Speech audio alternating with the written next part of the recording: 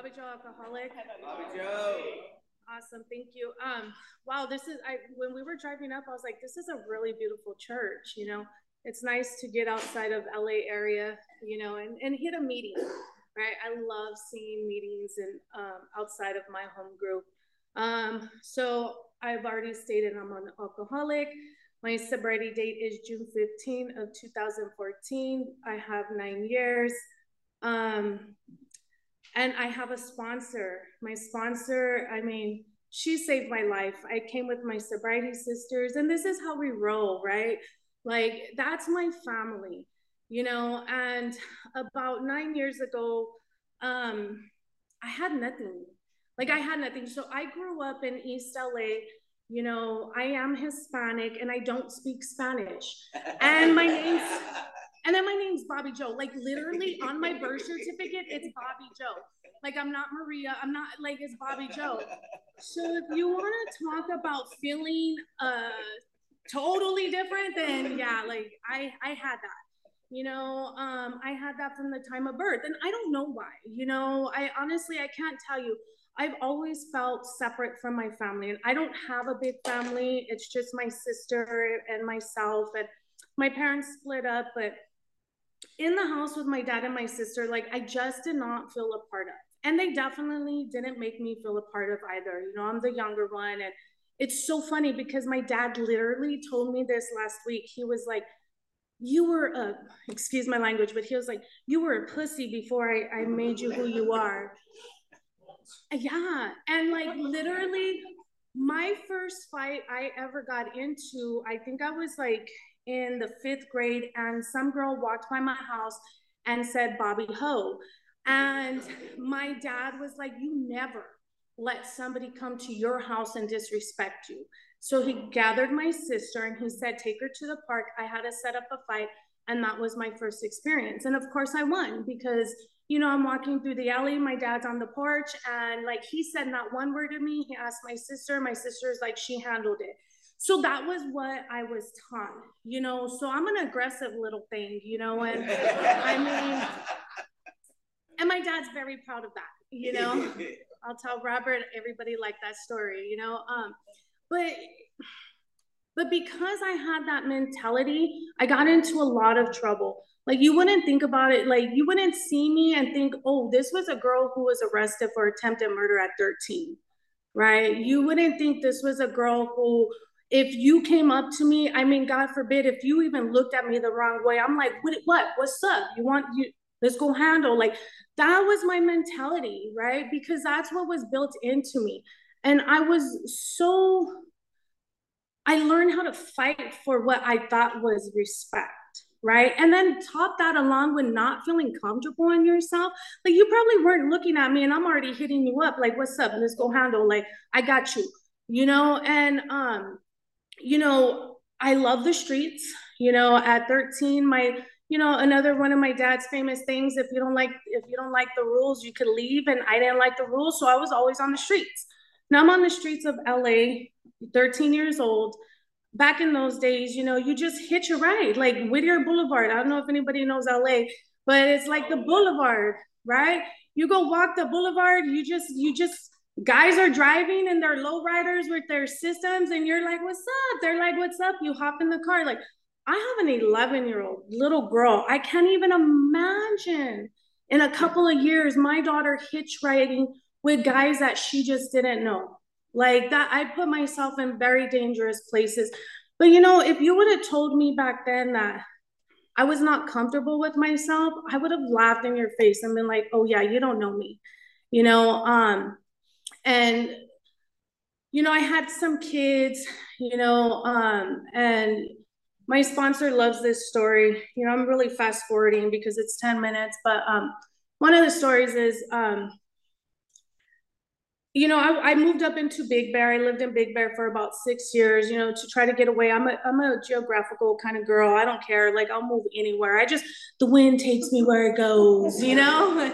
I'm there. And it didn't matter that I had kids. Like, come on, kids, we're all going, you know. And so I'm up in Big Bear, and I was really trying to get myself situated. You know, up in Big Bear, I started up my own business, if you guys know what I mean. You know, I was doing good, you know, and my kids ended up getting stuck in Mexico for 10 months.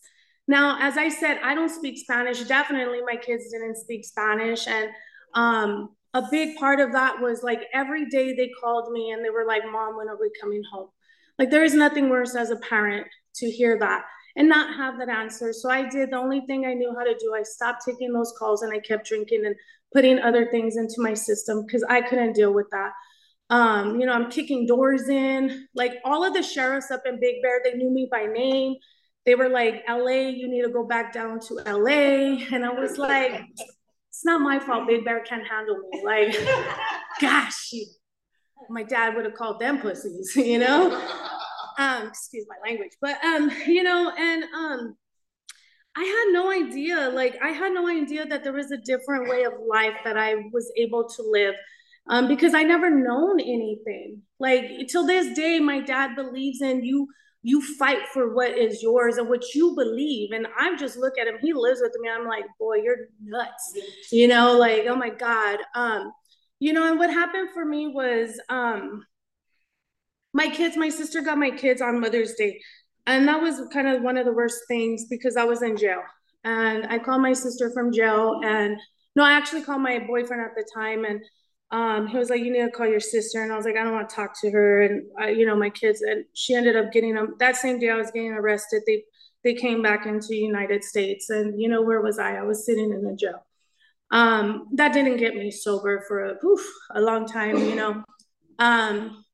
What did it for me was panel. You know, I had went into a program. My youngest daughter, she was taken by DCFS, and that was my moment. Like, that was my moment. You know, I went into a place just to get off the streets, and when they took my daughter, I fell to my knees, and you know, I didn't believe in God, and I just said, you know, I need help. Please, God, help. And that was my moment. And I realize that now, like how powerful that was because I was completely done. Like I didn't know why I was the way I was. I didn't want to be that person, but it just was. I was 34 when I got sober. I'm telling my age now. So I'm 43, you know, I'm proud 43.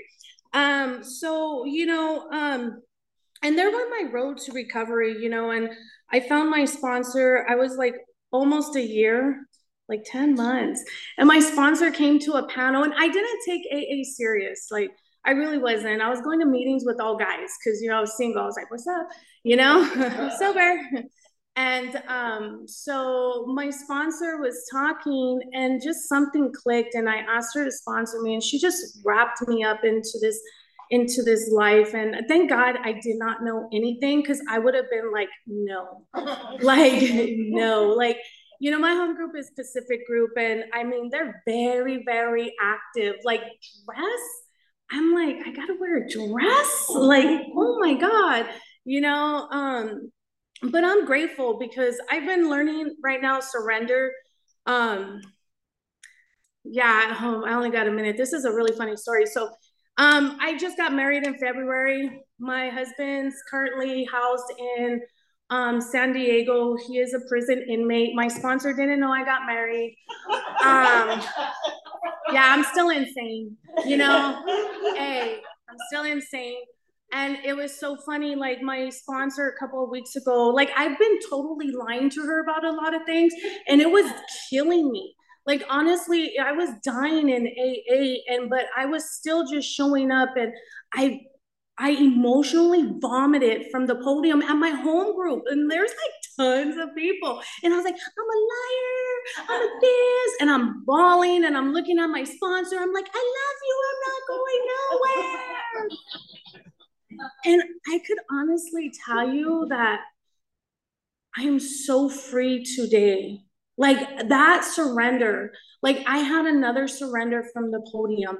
And I'm like, I feel revamped for AA. Like, you know, when my sobriety sister was like, oh, you know, I'm going to go speak. Normally I would just not like, I'd be like, oh, this is something I don't do. Like, I'm not doing nothing.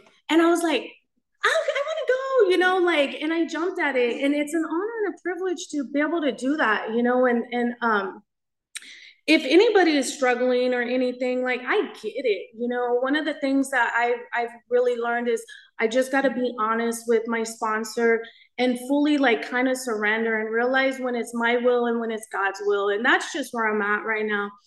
Thank you for letting me share.